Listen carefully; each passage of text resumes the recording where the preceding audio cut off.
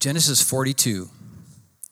When Jacob learned that there was grain for sale in Egypt, he said to his sons, "Why do you look at one another?" And he said, "Behold, I have heard there is grain for sale in Egypt. Go down and buy grain for us there, that we may live and not die." So 10 of Joseph's brothers went down to buy grain in Egypt. But Jacob did not send Benjamin, Joseph's brother, with his brothers, for he feared that harm might happen to him. Thus the sons of Israel came to buy among the others who came, for the famine was in the land of Canaan. Now Joseph was governor over the land. He was the one who sold to all the people of the land. And Joseph's brothers came and bowed themselves before him with their faces to the ground. Joseph saw his brothers and recognized them, but he treated them like strangers and spoke roughly to them. "Where do you come from?" he said. They said, "From the land of Canaan to buy food." And Joseph recognized his brothers, but they did not recognize him. And Joseph remembered the dreams that he had dreamed of them. And he said to them, "You are spies. You have come to see the nakedness of the land." They said to him, "No, my lord, your servants have come to buy food. We are all sons of one man. We are honest men. Your servants have never been spies." He said to them, "No, it is the nakedness of the land that you have come to see." And they said, "We, your servants, are 12 brothers, the sons of one man in the land of Canaan. And behold, the youngest is this day with our father, and one is no more." But Joseph said to them, "It is as I said to you, you are spies. By this you shall be tested. By the life of Pharaoh, you shall not go from this place unless your youngest brother comes here. Send one of you and let him bring your brother while you remain confined, that the words may be tested, whether there is truth in you. Or else, by the life of Pharaoh, surely you are spies." And he put them all together in custody for 3 days. Genesis 45. Then Joseph could not control himself before all those who stood by him. He cried, "Make everyone go out from me." So no one stayed with him when Joseph made himself known to his brothers. And he wept aloud, so that the Egyptians heard, and the household of Pharaoh heard it. And Joseph said to his brothers, "I am Joseph. Is my father still alive?" But his brothers could not answer him, for they were dismayed at his presence. Joseph said to his brothers, "Come near to me, please." And they came near. And he said, "I am your brother, Joseph, whom you sold into Egypt. And now do not be distressed or angry with yourselves because you sold me here, for God sent me before you to preserve life. For the famine has been in the land these 2 years, and there are yet 5 years in which there will be neither plowing nor harvest. And God sent me before you to preserve for you a remnant on the earth, and to keep alive for you many survivors.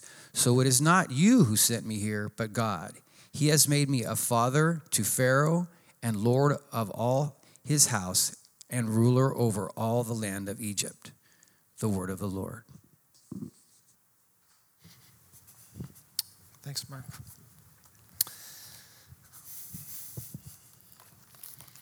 Let's pray for the word and for this time in the word. Father, thank you for your word. Thank you for the fact that you continue to show us your truth through the lives of other people.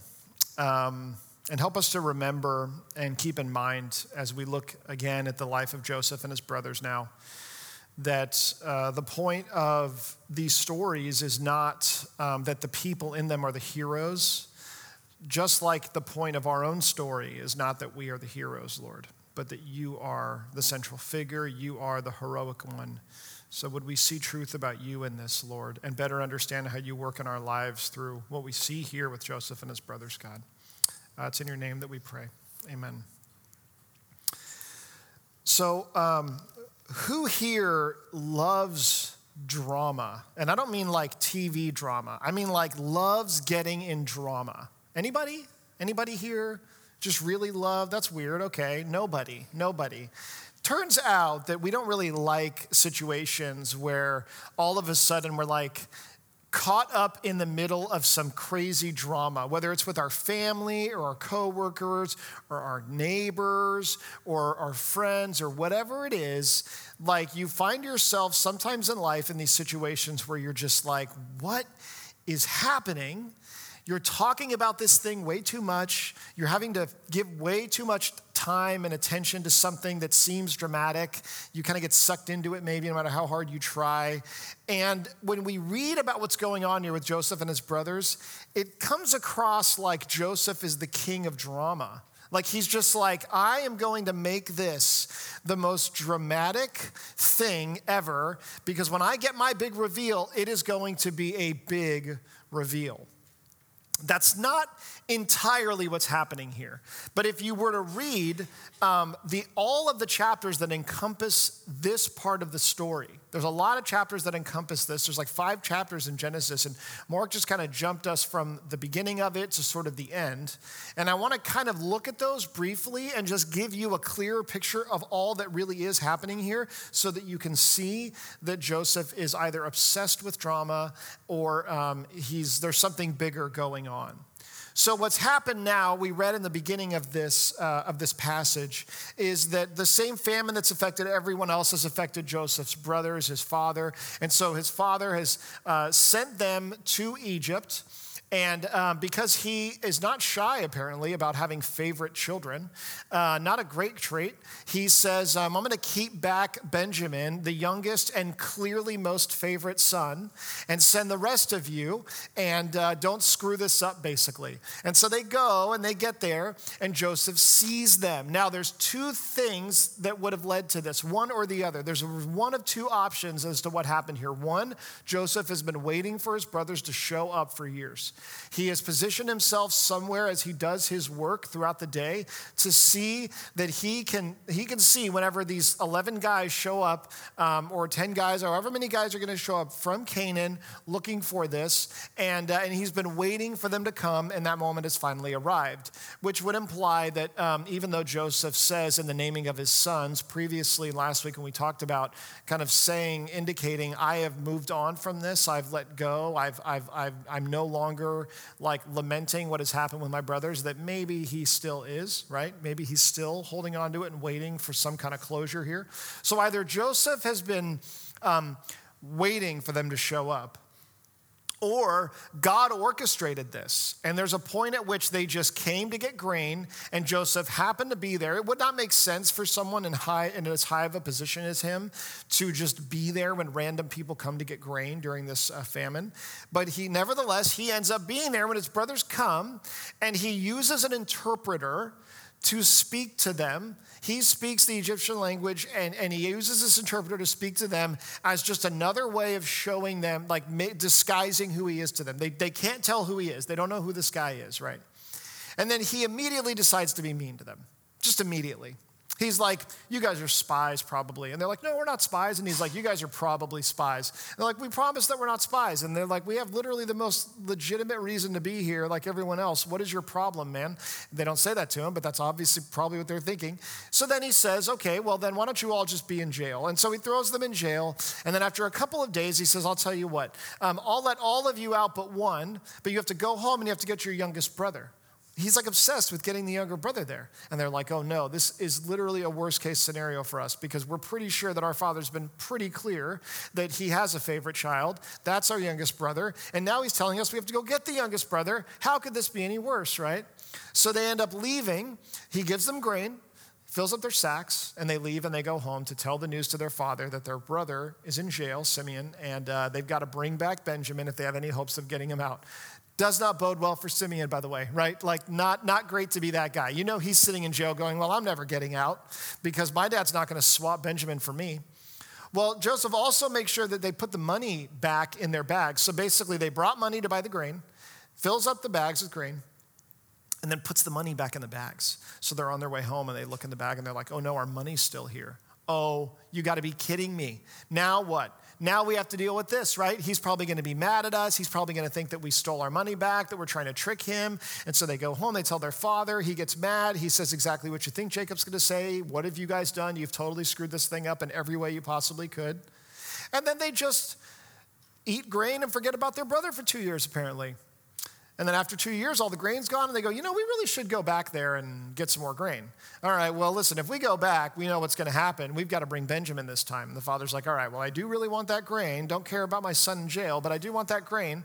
And so why don't we do this? And then he invents the concept of the gift basket. He basically is like, let's take the finest of everything that we make here, and we're going to send it to them, and we're going to just bring that, and you guys are going to be really nice. I want you to be on your best behavior, and then hopefully that buys us his favor, and he doesn't keep your youngest brother who you're going to take with you. And then they go with the fear of God in them that if they lose their younger brother, they are dead meat, right? Don't even bother coming back, right? Foreshadowing. So they go, they bring him all this stuff, and he throws them a party, a banquet, is like, thanks for all this. You guys are great. Let's have a party. Let's hang out. And then fills up their sacks with stuff, meets the younger brother, sends them all on their way. Couldn't have gone any better. Wow, okay, this is going pretty well. Okay, this is good. This is good. He really likes gift baskets. That does the trick. Then they get halfway. They open up their sacks, and they discover that in Benjamin's sack is his cup, this ruler's cup, and that's a big deal. And now it's like, Benjamin, did you really steal his cup? No, I didn't steal his cup. Like, well, I don't know why it's in there. Well, how did it get in there? What is going on? God, why are you doing this to us? Sure enough, guys show up, and they're like, hey, he's missing his cup. Do you guys have any cups on you? And they're like, look at all the sacks, find it in Benjamin's, take him back to jail. Now the brothers have a decision to make.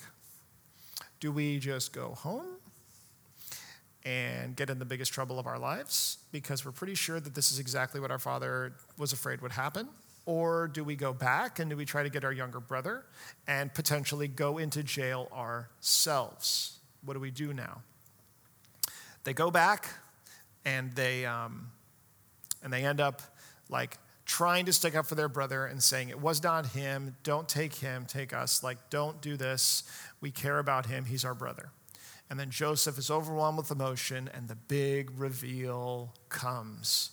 He says, it's me, it's Joseph, it was me all along. Aha, pulls off the mask or whatever he does, starts speaking the right language, whatever he does.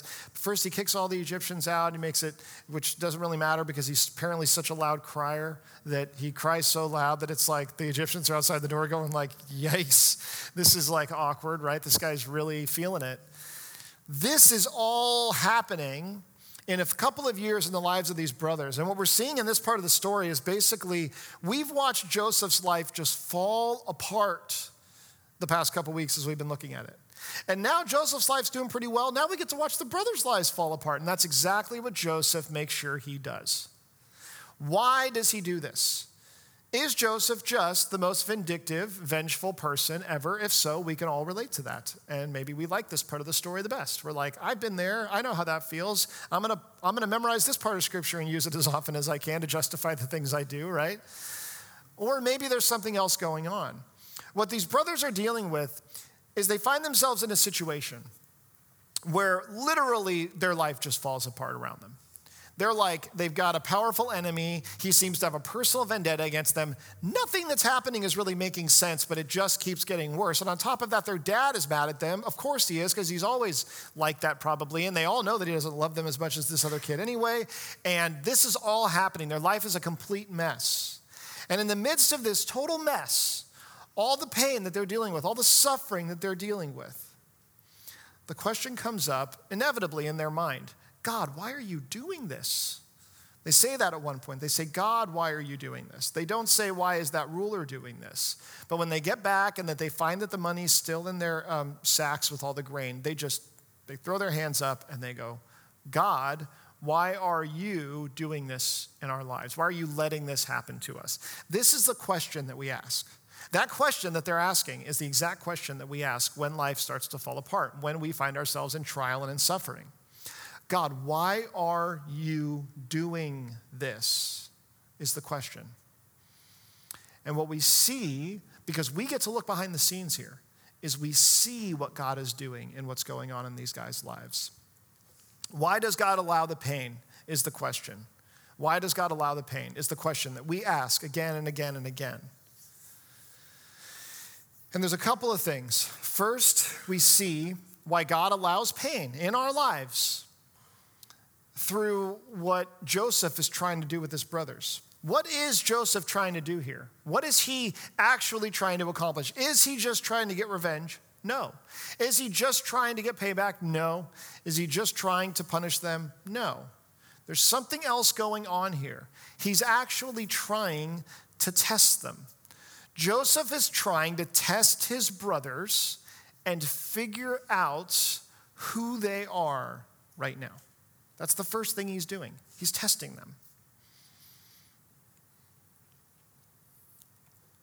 Why does God allow the pain? Sometimes it is there to test us. Now, I'm just going to say right now, as sort of a disclaimer, that whenever we talk about pain and we try to say anything about God and pain that brings up things like testing or any kind of difficult thing that might come of it, that's an incredibly unpopular thing to talk about because it's a very countercultural thing to talk about. And the reason it's countercultural is not our particular culture. It's because no person wants to think that a God who would love them would ever allow something like testing to happen in their life. That just doesn't fit with our understanding of how love is supposed to work. But when you stop and think about it, it actually lines up perfectly with how real, genuine, sincere, meaningful love does work.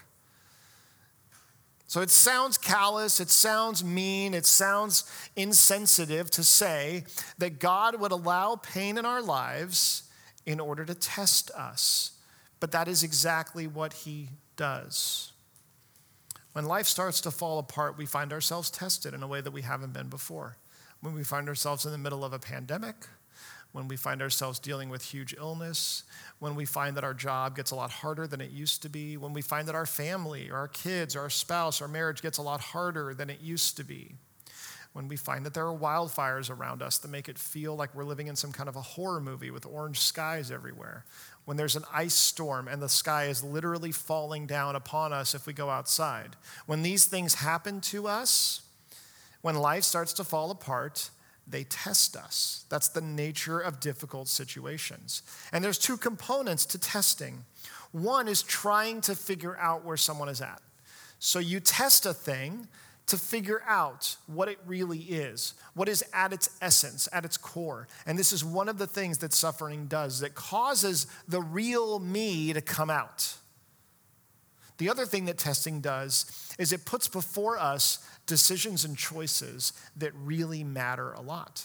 And the question then becomes, how will I respond to this test? Will I take this test as seriously as I should? We can all think of times in life where we look backwards and go, I should have taken that test more seriously, right? But it's hard for us to do that when trial and suffering come. Because what we want to do is we want to just survive, get through, maybe numb the pain of what's going on, maybe try to ignore it or try to focus on someone or something else. And we don't actually take the test for what it is, what has been put before us.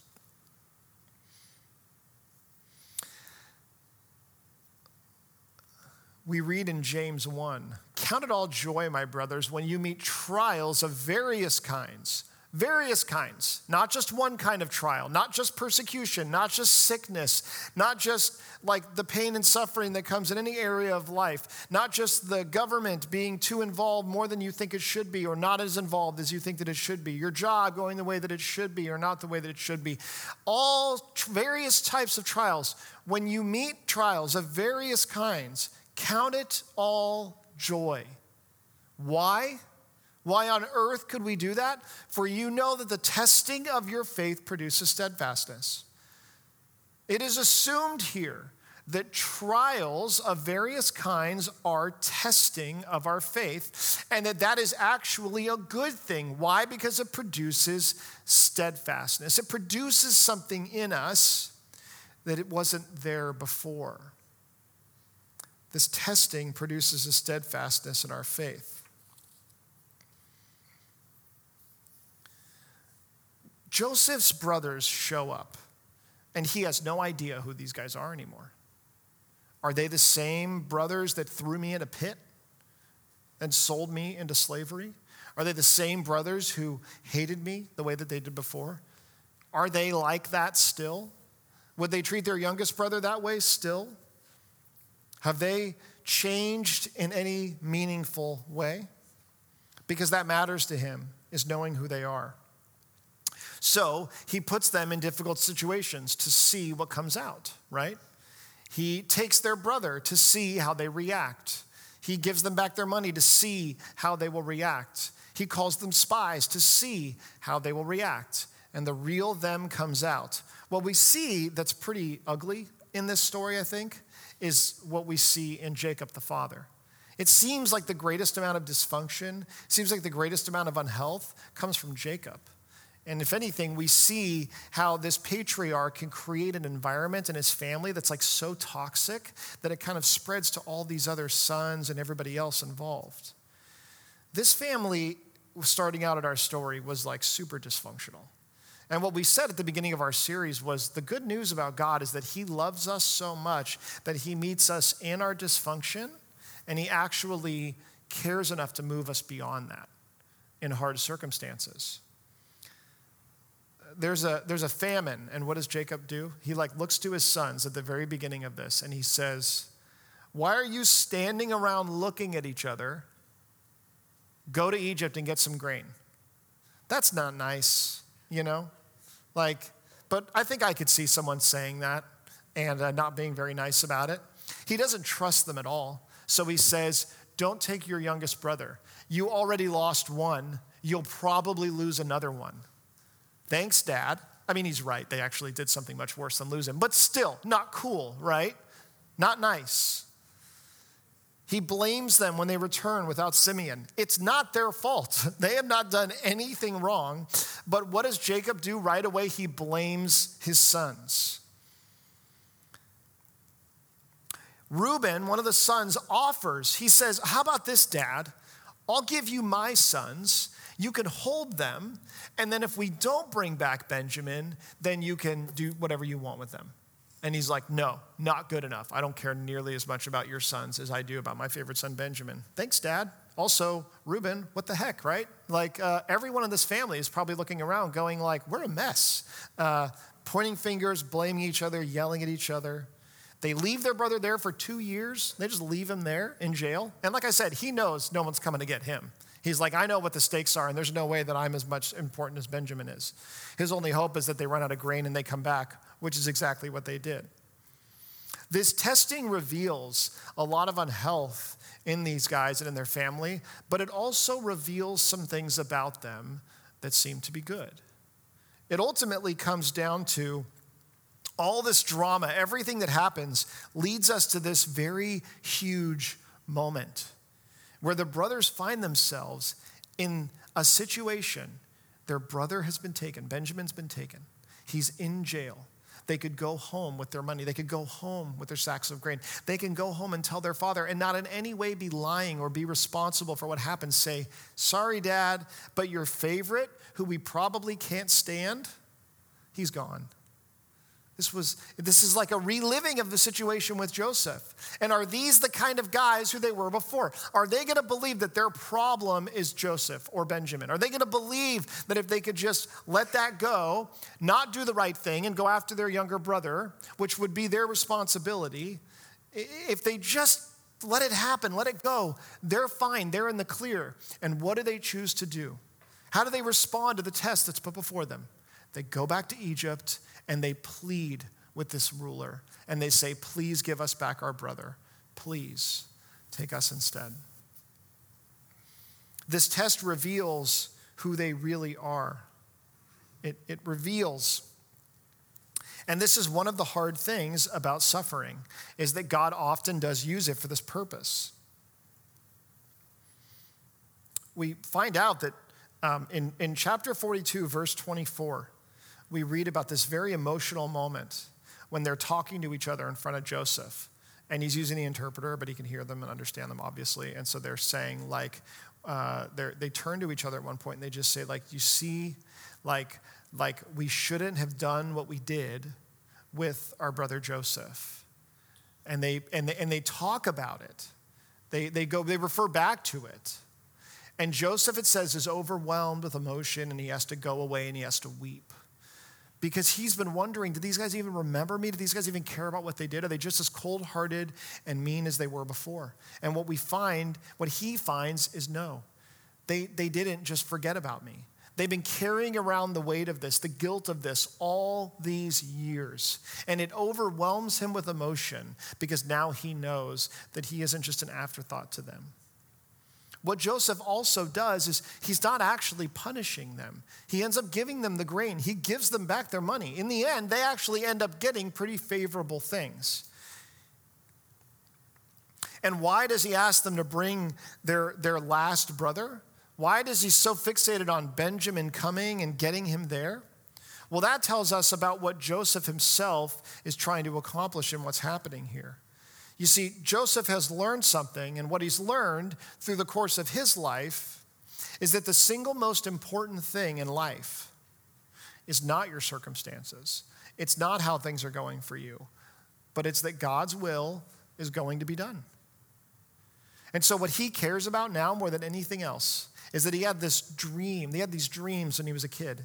And in these dreams, his brothers and his father and everybody bowed down before him. Well, his life has gone like such a roller coaster, and he finds himself at this point where so much of what's happened in these dreams has come true. He's now one of the rulers of Egypt, that he's going, what I care about more than anything else is that the things that God has said would happen will happen. So I need my brother here, I need my father here, I need them to do the things that were spoken of in this dream so that God's will is done, because in my life, that is now the most important thing. It's not because he's obsessed with getting people to worship him. It's not because he's fixated on getting a younger brother to come and that's all he cares about. It's because this is the way that what God has said can actually come to pass. And to Joseph, that's honestly all that matters anymore. All that matters is that God's will is done. There's something else that we see God doing in the midst of the pain, and it's this.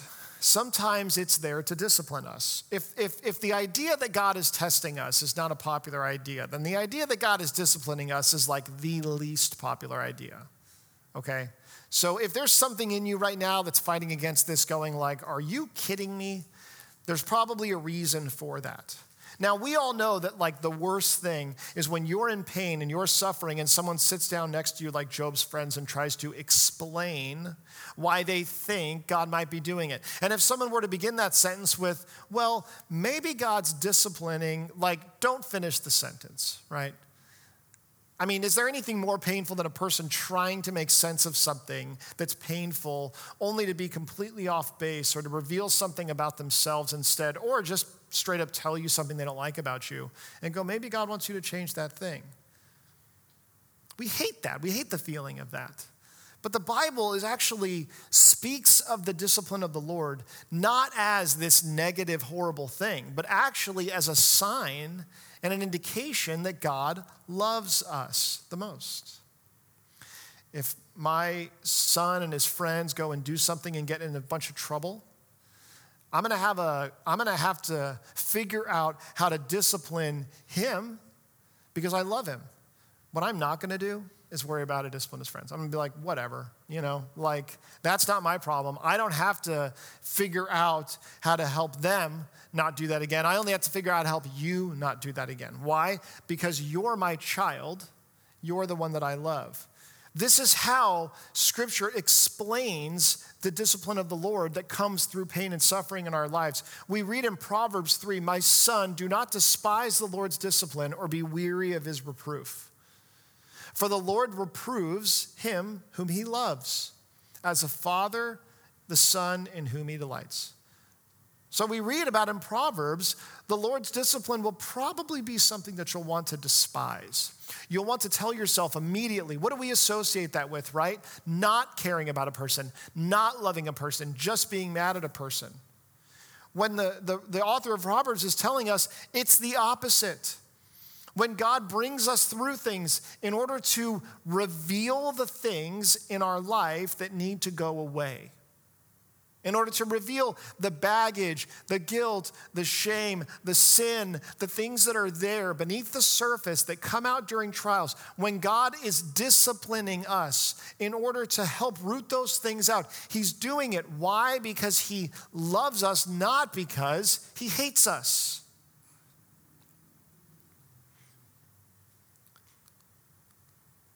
We read in Hebrews 12, right before this, that proverb was quoted in Hebrews. And then they go on to say, it is for discipline that you have to endure. God is treating you as sons. For what son is there whom his father does not discipline? If you're left without discipline, in which all have participated, then you are illegitimate children and not sons. Wow. That's pretty heavy. That's a pretty bold statement to make, right? But it's true. I will discipline those I love and care about. I won't bother to do it with those that I won't. You see, there's a difference between punishment and discipline. And when we hear discipline, we think punishment. But punishment looks backwards. It looks at getting back for something that happened in the past. Discipline is entirely focused on looking forward. This word discipline, when interpreted literally, it's a chastening, which means like a holding back or a restraining or a removing of something that is hurting a person or an animal, right? So discipline is all about saying, I care about your future and I want it to be brighter than your past, and so I'm willing to do something that's difficult in order to make that thing a reality or a possibility. Why would I do that? Because I take responsibility for your future. Is it possible that when pain and suffering come, that what we're often overwhelmed by is a feeling that God doesn't take responsibility for our future? That God doesn't care about how our life is going to go? When in reality, it's the exact opposite. God is saying, I'm allowing these things to happen, possibly because I take responsibility for what happens in the future for you, and I want to help shape you into somebody who can get there and who can do that thing. We read in the last verse here, for the moment all discipline seems painful rather than pleasant. But later, it yields the peaceful fruit of righteousness to those who have been trained by it.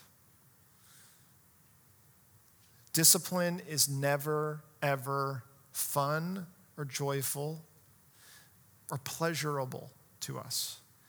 It seems painful. But later, it yields something. The peaceful fruit of righteousness to those who have been trained by it. So in the midst of the chaos and the noise and the pain and suffering of the discipline that is happening now potentially, we look ahead to the peace of the fruit of righteousness that comes later. Now, to be clear, is all pain and suffering the result of God disciplining us? No, it's not.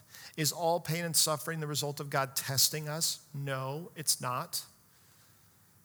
But there are times when it happens as a result of those things. And what's happening to these brothers at the hands of Joseph, really from God himself, is those things.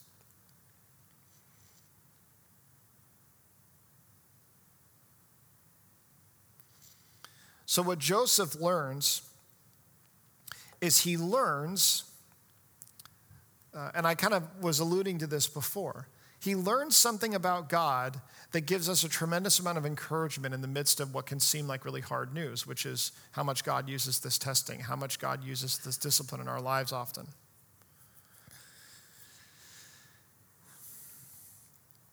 Why is Joseph doing these things? Why is he allowing this stuff to happen? It's because Joseph wants to see that what God said would happen ultimately comes to fruition. He wanted to see his entire family standing there before him, father, brothers, everybody, bowing down to him, not because he wanted to be worshiped by them, but because that would mean that what God said would happen, happened. And there was nothing more important in life at this point than God was saying what happened happens. Why does God allow the pain? God allows the pain because he is still in control. The pain doesn't mean God's not in control. It does not mean that God doesn't love us or care about us. He allows the pain because he can still be in control in the midst of it. In fact, he can work through it and he can use it and he can accomplish things in us through it because of how in control he is. These things that are happening are either meaningless and random, or they are purposeful and they are valuable. What these brothers and their father are enduring in these passages are either meaningless and random and cruel, or they're purposeful and they're valuable.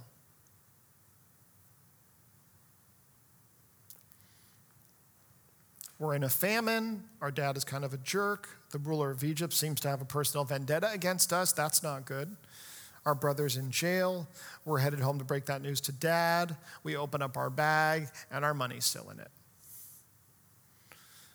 What it says there is, it says their hearts failed them. They stopped. That's what we read about in Genesis 42 there.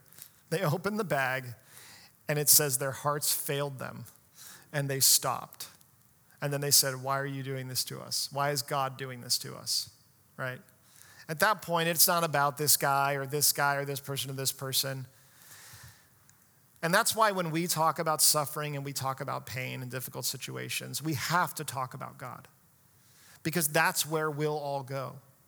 We will all ultimately find ourselves at a point in life asking this question of God, not of anyone else around us. We will be saying, this isn't just about him anymore, or her anymore, or them anymore. I thought it was. I thought it was just them doing this, but it's not. This isn't just about the famine anymore, or about my job anymore. This isn't just about our struggle with having kids or not having kids, or the discipline of them, or the marriage that I'm in, or the circumstances of my life, or the state of anything around me. It's not just about that thing. Why God? Why God? Would you allow this? Why would you do this to me? Is how it feels. And the answer that we get is, first of all, God is in control in the midst of that thing, which means that God has the ability to work in it and accomplish something through it, that it can be purposeful. What is it that God's accomplishing through it? There are so many different things that God accomplishes through the pain and the suffering and the trial of our life. But sometimes he's testing. He's testing in order to reveal in us the things that we would not otherwise see. There are things that we numb, that we ignore, that we stay too busy to pay attention to, that when life starts to fall apart, they rise to the surface and you see them. If you've ever tried to plan a funeral with your family, you know that. If you've ever tried to go through a significant life trial with people around you, you know what tends to rise to the surface. We see who people really are, including ourselves. Sometimes God does it because he's putting something in front of us, and he's saying, will you make the right choice here? Because this matters, it's important. And sometimes it's because there are things in our lives that are hurting us and that are hurting other people. And because God loves us and he cares about the future for us, he allows us to live in seasons of discipline. In seasons of looking and saying, what is it that's in my life that could be hurting me, that God is trying to reveal in this? There are so many things that God can do in the midst of the pain, that he does in the midst of the pain. And the difficulty and the struggle for us is always trusting that he's in control. But when we do, then we can begin to be a part of those things happening rather than just praying and praying and praying that they would go away. Let's pray.